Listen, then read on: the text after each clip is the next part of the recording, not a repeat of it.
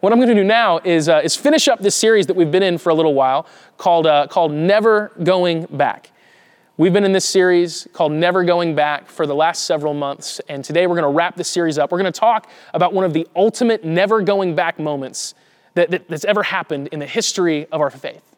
It's something that we find in Acts chapter 2, and so if you have a Bible with you, I encourage you to go ahead and turn to Acts chapter 2. We're going to cover this story. It's a very important story in the history of our faith as believers. It's the story of Pentecost, and today just happens to be Pentecost Sunday.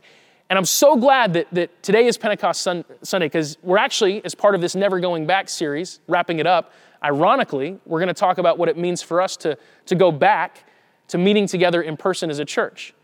And I'm so glad that we're talking about this on Pentecost Sunday, because the story of Pentecost is actually going to greatly inform how we want to approach returning to in-person gatherings. And so as we discuss Pentecost Sunday, as we discuss the never going back moment that this was for the church, what it means for all of us, we're gonna tie that into how we're gonna approach coming back together to worship together side by side in person. And I'm so excited about that. So let's go ahead and just open up to Acts chapter 2. I'm gonna start reading in verse 1. We'll skip around just a little bit. But it says this: on the day of Pentecost, all the believers were meeting together in one place. Now, the word Pentecost roughly translates to 50 days. It was a festival that the Jewish people celebrated, and it took place 50 days after Passover. Now remember that Jesus was crucified and resurrected right over the Passover holiday. So this is also about 50 days after the resurrection of Jesus. At this point in time, Jesus has been raised from the dead, and he's appeared to his followers several different times, and he's spoken to them, and then he's actually ascended to heaven. And so they were there, they saw him ascend to heaven. That's taken place. Acts chapter 2, they're waiting, because Jesus, before he ascended to heaven, told them, do not leave the city of Jerusalem until the Holy Spirit comes upon you in power. And so now they're just kind of waiting around. He didn't tell them what that was going to look like, by the way. It's one of the things you have to love about Jesus. He's not really a logistics person. Very rarely does Jesus give them very specific details, or give any of us very specific details about exactly what things are going to look like. So the followers of Jesus, about 120 of them at this point in time, they're like hanging out, going, I guess there's going to be this moment when the Holy Spirit comes in power, and I guess when it happens, we'll know. But Jesus has not given them a ton of logistics, so they don't really know what to expect. But they definitely know when the moment happens, and we see that happen right here. Verse 2, it says, suddenly there was a sound from heaven like the roaring of a mighty windstorm, and it filled the house where they were sitting. And then what looked like flames or tongues of fire appeared and settled on each of them. And everyone present was filled with the Holy Spirit and began speaking in other languages as the Holy Spirit gave them this ability. Now, this is very, very important, because Jesus, in the Great Commission, which was given to them right before he ascended to heaven, he told them that he wanted them to take his message, the gospel, the truth about who he is, who the Father is, what it means to live in relationship with God. He said, I want you to take this message to the ends of the earth, to all nations. And you know they've got to be sitting there right now in that moment going, how in the world can we do that? How can we go to all nations? We don't even speak the language. That is until the Holy Spirit comes upon them. So they know that this is the coming of the Spirit in power. It says at the time there were devout Jews from every nation living in Jerusalem. And when they heard the loud noise, everyone came running, and they were bewildered to hear their own languages being spoken by the believers. They were completely amazed. How can this be? They exclaimed. These people are all from Galilee, and yet we hear them speaking in our own native languages. Here we are, Parthians, Medes, Elamites, people from Mesopotamia, Judea, Cappadocia, Pontus, the province of Asia, Phrygia, Pamphylia, Egypt, and all the areas of Libya around Cyrene, visitors from Rome, both Jews and converts to Judaism, Cretans and Arabs, and we all hear these people speaking in our own languages about the wonderful things that God has done. They stood there amazed and perplexed. What can this mean? They asked each other. But others in the crowd ridiculed them, saying, they're just drunk, that's all. How incredible is it, especially right now as we look at all the division that's happening in our nation, how incredible is it that the moment that the Holy Spirit showed up in power, filling all the believers, how amazing is it that that was a moment that brought people from all over the world together? It brought people from all over the world together. God cares so much about unity. That's why Scripture says that because of Jesus, those of us who give our lives to Him, there's neither Jew nor Greek, right? There's neither Jew nor Gentile, male nor female, slave or free. In In other words, it doesn't matter where we come from, who we are, what gender we are, what our socioeconomic status is. We are all united by the love that God has for us. And that's what's taking place right here on Pentecost Sunday. After this, Peter begins to preach. Peter's the disciple that's kind of stepped up as the leader of the disciples at this moment in time. And he begins to preach to all these people.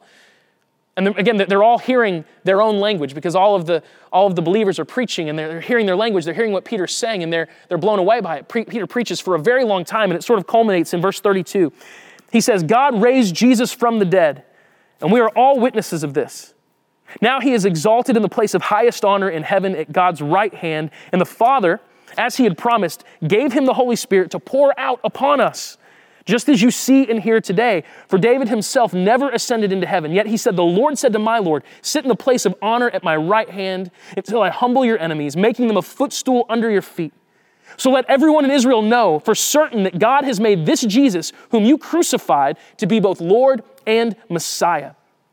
Peter's words pierced their hearts, and they said to him and to the other apostles, brothers, what should we do? In other words, they're saying, I believe this. How do I respond to this? It's so important that we make sure that we respond whenever God pierces our heart. When that happens, when we have a conviction stirring inside of us, we have to respond. And Peter replied, each of you must repent of your sins and turn to God and be baptized in the name of Jesus Christ for the forgiveness of your sins. Then you will receive the gift of the Holy Spirit. This promise is to you, to your children, and to those far away, all who have been called by the Lord our God. And then Peter continued preaching for a long time, strongly urging all his listeners, save yourselves from this crooked generation. And those who believed what Peter said were baptized and added to the church that day, about 3,000 in all. This is one of the most amazing stories we have in the history of our church. The movement of Jesus, because of the coming of the Holy Spirit in power, went from being about 120 people to over 3,000, and they never went back. Within a few decades of this moment, the movement of Jesus had spread to virtually every known nation and people group in the world. And it continues to spread to this very day. And all of that is because of the power of the Holy Spirit. The Holy Spirit is a gift that God gives to us. And again, hear Peter's words. The Father gave Jesus, the Son, the Spirit, to pour out upon all of us. When we give our lives to Jesus, it's like the Spirit awakens within us and begins to shape us and to make us into the people that we're created to be. 2 Corinthians 5:17, classic, says that anyone who belongs to Christ is a new creation. The old life is gone, and behold, a new life has begun. Well, what is the catalyst for that new life beginning? It's the Holy Spirit. But then we have these examples of times where the Spirit comes upon people in power. And I'd be a liar if I could explain to you the ins and outs of how this works. One of my favorite pastors to listen to once said that it's really hard to try to make a map of how the Holy Spirit operates, because sometimes the Holy Spirit's in people, sometimes the Holy Spirit comes upon people, sometimes the Holy Spirit surrounds people, and it's like, is it in, on, around, through, what? I don't know. It's messy. It's mysterious. Please never lose wonder for the mysteries of God. Don't become someone who's so focused on having to have everything answered and laid out and organized that you just miss out on the wonderful mysteries of God. God is mysterious. And the Holy Spirit's definitely mysterious, but the Holy Spirit's real and the Holy Spirit's powerful. And what I want us to all understand this morning is that God to this day still desires to give his church the Holy Spirit in power. That happened on the day of Pentecost. And it changed everything. It changed everything. It brought people together. All of a sudden you have these people who, before they were Arabs and Medes and Cretans and Elamites and every other kind of ite you can imagine. But after that moment, those 3,000 that gave their life to Jesus, you know what they were? They were believers. Period. And as we read the rest of the book of Acts, we see that the church spreads all over the place, and the people who used to be outsiders, they're not outsiders anymore. You know, the Jews were very separate. And then you had the Gentiles, anyone who wasn't Jewish, and they were on the outside, and God starts bringing the Gentiles to him in massive numbers, and Paul and the other apostles, they get together, they're like, what do we do? What does this mean? And they realize that, this is the fulfillment of the promises that God gave to Abraham. The very first follower of God, you might say, God gave to Abraham. Way back in Genesis, he said, I'm going to bless the whole world through the nation that your family is going to become. And that's happened through Jesus. We are unified by the power of the Holy Spirit working in us. And trust me, church, God wants to do something powerful in his church. Look at the nation that we live in right now. Look at the division. Look at the pain. Look at the suffering. Look at the uncertainty. And look at the fact that those who claim to be leaders rarely lead capably. And so if we're going to look to politics to bring us together, we're going to be sorely disappointed. If we're going to look to economic prosperity to bring us together, we're going to be sorely disappointed. There is only one person who has the power to unite the people of this world, and that person is Jesus Christ. And the Holy Spirit, when the Holy Spirit comes upon us in power, all of those other things melt away. All of those other dividing lines begin to go away, and we have a genuine love for each other. If we go back to Acts chapter 2, it gives us a picture of the way that the early church lived. And keep in mind as we read this, these are people from all over the place, people from all kinds of different places. It says in verse 42, all the believers devoted themselves to the apostles' teaching and to the fellowship and to sharing in meals, including the Lord's Supper, and to prayer. And a deep sense of awe came over them all, and the apostles performed many miracles and signs and wonders, and all the believers met together in one place, and they shared everything they had. They sold their property and possessions, and they shared the money with those in need. They worshiped together at the temple each day. They met in homes for the Lord's Supper, and they shared their meals with great joy and generosity, all the while praising God and enjoying the goodwill of all the people. And each day the Lord added to their fellowship those who were being saved. That's what the early church looked like. It was charming, it was beautiful, it was filled with love. They served one another, they loved one another, they didn't care where they were from, who they were, they loved one another. And the world saw that.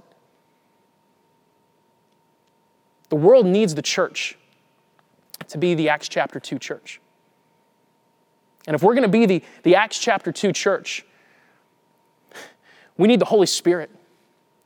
We need the Holy Spirit to fill us with the power to do the things that He's called us to do. And years ago, I had a pastor friend of mine say something that really stuck out to me. We were talking about the story here of Pentecost, and he said, every church wants to be an Acts chapter 2 church.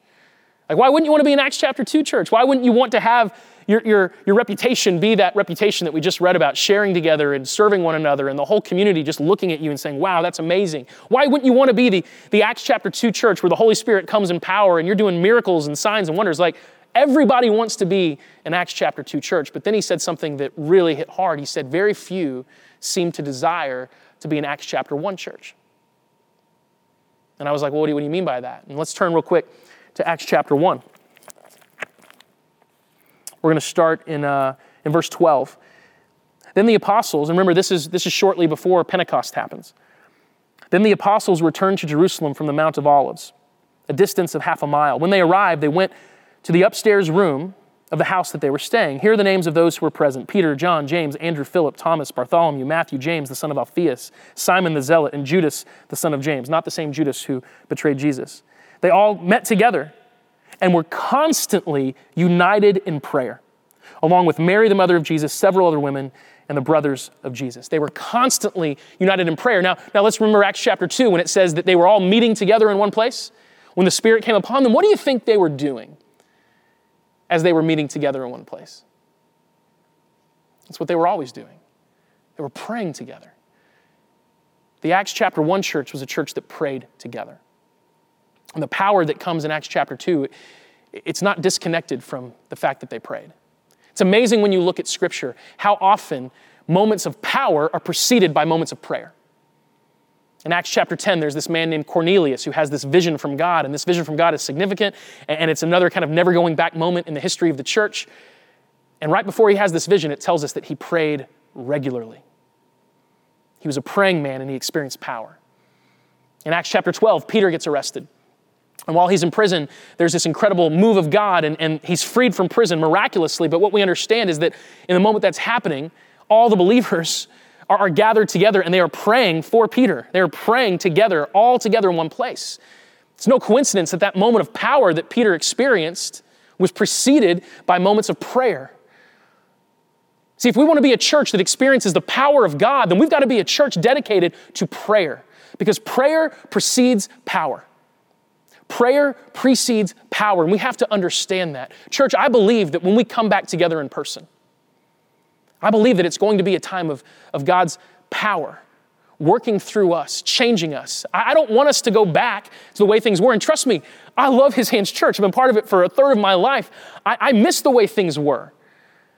Right now, I'm standing in the big room, And I wish you were all here right now. I long to go back to the way things were, but at the same time, I recognize that we don't need to go back to the way things were. We need to go forward into a place that we've never been before. God does not like looking backwards. You don't see Scripture have God constantly say, I wish it was like the way it used to be. No, he's always looking forward. He's always desiring to do something new. In church, I believe that when we come back together in person, it's going to be a powerful moment. And I believe it's going to be the start of a powerful season. And I'm asking you to ask that the Father gives us an outpouring of the Spirit that we've never experienced before, so that we become a church like we've never been before, more ready, more equipped, more filled with the love of God than we've ever had before. I believe that God wants to do something new in us.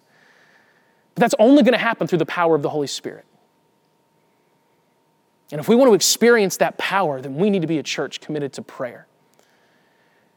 And so with that in mind, with all these concepts that we've talked about, the importance of prayer and how it precedes power, and at the same time, the wonderful unity that God wants us to have, I want us to talk about what it means for us to begin returning to in-person gatherings. I'm so glad we're talking about this on Pentecost Sunday, and I'll be honest, I'm actually glad we're talking about this at a time when it's so clear that the world needs something to change. I want to play semantics really quick as we begin to have this conversation. This will be pretty quick. I want to make sure that as we begin talking about returning to in-person gatherings, that we don't use the phrase reopening. And if you've used that phrase, by the way, I have as well. Don't beat yourself up. Don't feel guilty. I've used it. But we're not reopening the church because the church hasn't closed. It's really important that we understand that. Church, his hands, we haven't closed at all. We haven't stopped worshiping God. We haven't stopped proclaiming the truth about who Jesus is and what he can do for us. We haven't stopped opening up God's word and diving into it and asking the Holy Spirit to reveal things to us so that we can grow. We haven't stopped that at all. We haven't even stopped serving. In fact, we have been reaching out and serving our community in ways that we've never even been able to do. You guys have been so generous. You've been so faithful. We've been able to say yes, whether it's been our hands-on events like our food drives. There's actually one happening right now as I film this. We have another food drive with Never Alone happening next weekend. We had one just a few weekends ago where we fed over 400 families. We've had multiple disaster relief projects that we've been able to jump into. In the midst of this whole coronavirus thing, there have been several severe weather outbreaks pretty close to us, and we've had multiple events to help people with that. You guys have allowed us to be able to give financially to some majorly important ministries. You know, we give every single month to a variety of local ministries that meet incredible needs. And we're very generous as a church. But on top of what we normally give, just on top of that, in the last 3 months, we've been able to give an additional $5,000 to Never Alone, to their food pantry. We've been able to give an additional $5,000 to Encompass Ministries, which is another local food pantry. We've been able to give an additional $5,000 to One Race. We've been able to give an additional $5,000 to the Goshen Valley Boys Ranch and foster care community. They've got over 100 families in foster care through Goshen. That's all just been in addition to what we normally do in the course of the last 3 months. What I'm saying is the church hasn't closed, not one iota. So we are not reopening because we've never closed. What we are going to start doing is planning a return to in-person gatherings, and I can't wait for it. And so I want to give you some dates, and then I want us to talk about the reason that we're approaching it in the very specific way that we are. And again, much of this is informed by the story of Pentecost. Just like Pentecost was a never going back moment for the church, I believe when we come back together, it's going to be a never going back moment for us. And so the first date I want you to know is Sunday, August 2nd. But then I want to talk about Sunday, July 12th, Sunday, July 19th, and Sunday, July 26th.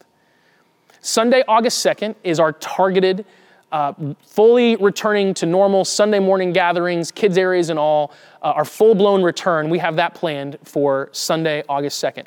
I hope that doesn't change. Obviously, right now, we live in a time where things seem to change on a daily basis, and if they change, we'll change. Jesus was incredibly adaptable. The Holy Spirit is unbelievably adaptable, and a mark of the church should be that the church is adaptable. Religion is not adaptable. Religion is like an old wineskin. Jesus actually said to the Pharisees once when they said, why don't you want to talk with us more? Why didn't you ask us to be more involved? He said, well, because you can't put new wine in an old wineskin. New wine expands, and old wineskins are rigid, and they'll just burst. You put new wine in a new wineskin because it has flexibility. A mark of the church should always be flexibility because we're new wineskins. We've got to be able to move and flow with whatever God is doing. And so we've been able to do that so far. I feel really good about the 2nd of August, but if that is something that has to change, then great, it'll change. And maybe it needs to change to a later date. Maybe it needs to change to an earlier date. We'll go with it. But right now, Sunday, August 2nd, 9:30, 11:15, like normal, we are going to be gathering together in person again. We're not going to stop our online gatherings. His Hands Online, there's a reason we're launching this. So next Sunday, we'll give you a taste of what that's going to kind of be like, but we're going to keep His Hands Online going in perpetuity. So if you're not able to be back with us on the 2nd for whatever reason, whether you don't feel comfortable or medically you have a reason you can't be, just know that we are never going to stop doing our online gatherings. That's something that we've made a commitment to, that we're going to do online gatherings from this point on. So those will not stop. But I also had some other dates for you. I know some of you are hearing this and you're really, really frustrated that maybe it's the 2nd. You think that's too far away. And by the way, if that's you and you've already typed a comment that you're mad, I forgive you. But just stay with me. If you're going, oh man, I wish it was sooner, well, we've got some things for you to sink your teeth into a little bit sooner than that. On Sunday, July 12th, Sunday evening, we're going to have a gathering here at the building for prayer and for worship. There will not be childcare for that event, but it's a time of dedicated prayer and worship as we begin to return, as we believe that God is going to do some new things. And we want to be open to Him to do those new things. And then on Sunday evening, July 19th, we're going to have another gathering for prayer and worship. And then on the 26th, Sunday evening, we'll have another gathering for prayer and worship. All of that building up to the 2nd. Why? Because power, moments of experiencing the power of God, those are preceded by prayer.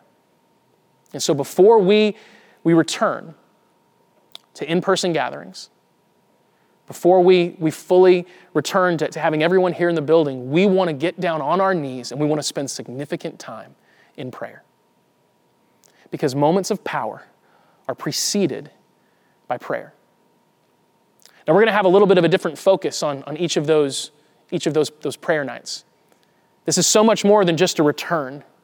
This is a chance for us to reassess. This is a chance for us to reflect. This is a chance for us to really realign and make sure that we're together and united as a body. It's a chance for us to rejoice. And so each of those prayer and worship nights is going to have a little bit of a different focus, but all of it's building up to this incredible return. And guys, I'm so excited about this. But I do want to ask for a few favors.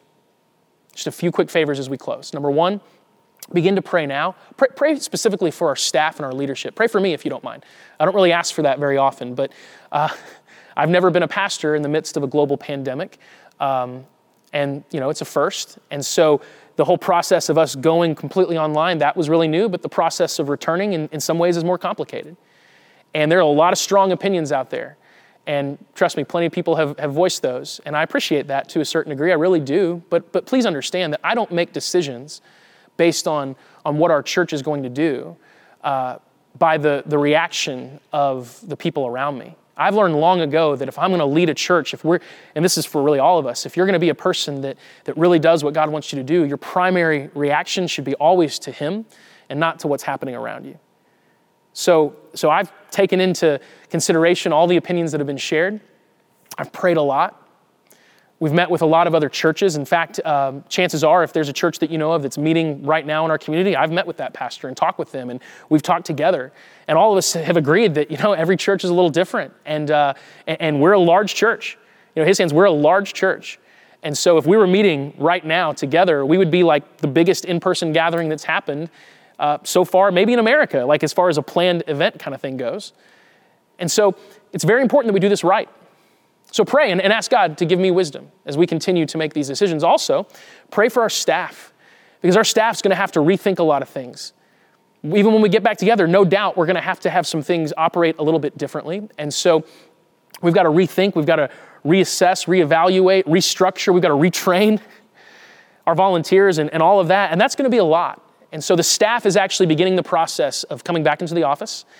And there's a lot to do over the course of the next couple of months. So pray for the staff, support the staff. If you're a volunteer, reach out and let that team that you're volunteering on know that you're here and you're here to help however you can. There's a lot to do, so please pray. Pray right now. The second thing is this. On top of prayer, be committed to love and unity.